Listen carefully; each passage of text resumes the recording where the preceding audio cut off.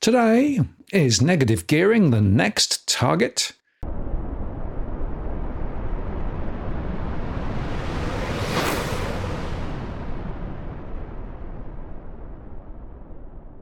Hello again, it's Martin North from Digital Finance Analytics for our latest post covering finance and property news. Well, it's interesting to see the momentum now turning discussion of whether the government intends to tackle negative gearing, having U-turned on the tax cuts.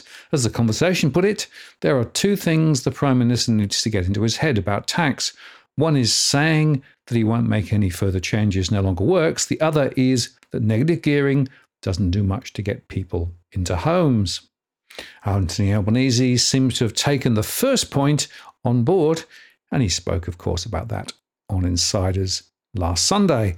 Rather than promising flat out not to change the rules around negative gearing, he merely said he was supportive of the current rules. We have not considered changes to them.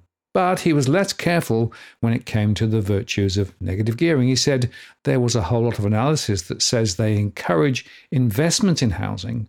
The key when it comes to housing is housing supply. His official advisors in the Treasury don't think negative gearing does much to increase the supply of housing, or if they do, they omitted it from the 6-page briefing note headed Negative Gearing, prepared to help the Treasurer answer questions about it in Parliament.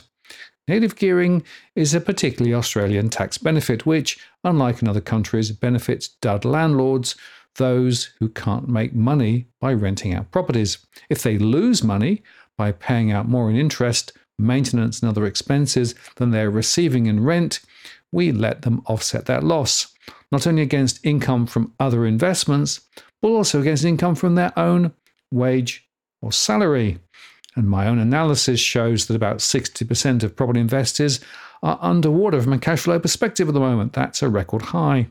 It means that they can cut their wages for tax purposes, cutting the tax they pay on it. And at the same time, they can hang on to a property that they can sell later for a profit, which will be taxed, by the way, at only half the normal rate, thanks to Australia's 50% discount on capital gains.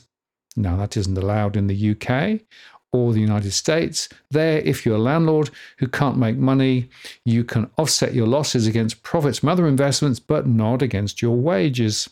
And in Canada, you can offset rental losses against wages, but there must have been an intention to make a profit. That would probably rule out most of Australia's negative gearers. In Australia, an astonishing 1 million of us negatively gear. More than 1 in 9 taxpayers in 2021, they claimed losses amounting to $8.7 billion, or 3.5% of income tax collected, meaning that if they didn't do it, and if they didn't claim for what seems to be a deliberate loss, the rest of us could pay less tax. What Albanese said on the weekend was half right. Negative gearing encourages investment. Most months, more than 1 in 3 new home loans is for investment property, but most of those loans don't increase supply, the thing that Albanese says matters. That's because the overwhelming bulk of investors' home loans go to investors planning to buy existing homes to bid against and likely beat would-be owner-occupiers. In December 23, only 23% of loans to investors were used to build a home or to buy a newly built home. In November, it was only 19%. So as a means of getting more homes built, negative gearing leaks like a sieve. As a means of ensuring Australians continue to rent rather than buy, well, it's effective, I guess. In the 20 or so years since the headline rate of capital gains tax was halved, supercharging negative gearing, the proportion of Australian households renting has climbed from 26% to 30%. And if those extra renters became owners, an extra 400,000 Australians would be in homes that they could call their own. The really bizarre thing is that Albanese has it in his powers to ensure negative gearing does exactly what he said it did, supercharge the building of houses. All he will need to do is what Labor promised to do back in 2016 and again in 2019. In those elections, Bill Shorten went to voters promising to limit the use of negative gearing to newly built homes. As Shorten put it, taxpayers would continue to be able to deduct net rental losses against their wage income, providing the losses came from newly constructed housing. The sieve would no longer leak. Every dollar of tax lost to a negative gearer would help build a home. So what would have happened if Shorten had got his way, if Australia had both focused the use of negative gearing and cut the capital gains discount as he'd promised? Well, modelling just published in Australian economic papers finds the share of households who own their home rather than rent would have climbed by about 4.7%. That's security worth having, especially if it's accompanied by more homes.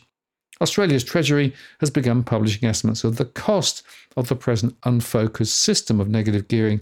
Its latest release last week put the costs at $2.7 billion per year, to which should probably be added a chunk of the $19 billion per year lost as a result of the capital gains concession. The estimates are new. Until Jim Chalmers became Treasurer, his department didn't publish estimates of the costs of rental deductions. So Chalmers is far from the first Treasurer to be curious about what the concession does. Scott Morrison expressed concern about the excesses of negative gearing. And Morrison's predecessor, Joe Hockey, said on leaving Parliament that negative gearing should be skewed towards new housing. So there is an incentive to add to the housing stock rather than the incentive to speculate on existing property. Albanese is normally cautious, but as he's showing us right now with his rejigged Stage 3 tax cuts, there are times when he's not. So if he really wants to throw everything he's got at building more homes, he does know what to do, which is why I suspect we're going to hear a lot more about the future of negative gearing. Now, if you're buying your home in Sydney's contentious market, you don't need to stand alone. This is the time you need to have Edwin Almeida from Ribbon Property Consultants standing alongside you. Buying a property is both challenging and adversarial. The vendor has a professional on their side. Emotions run high, price discovery and price transparency are hard to find, and then there's the wasted time and financial investments that you make. Edwin understands your needs, so why not engage a licensed professional to stand alongside you? With RPC, you know you have experience, knowledge, and master negotiators looking after your best interests. So shoot Ribbon an email at info@ribbonproperty.com.au, and if you use the promo code DFAWTW/Martin, you can get a 10% discount offer. I'm Martin North from Digital Finance Analytics. Many thanks for watching, and I'll see you again next time.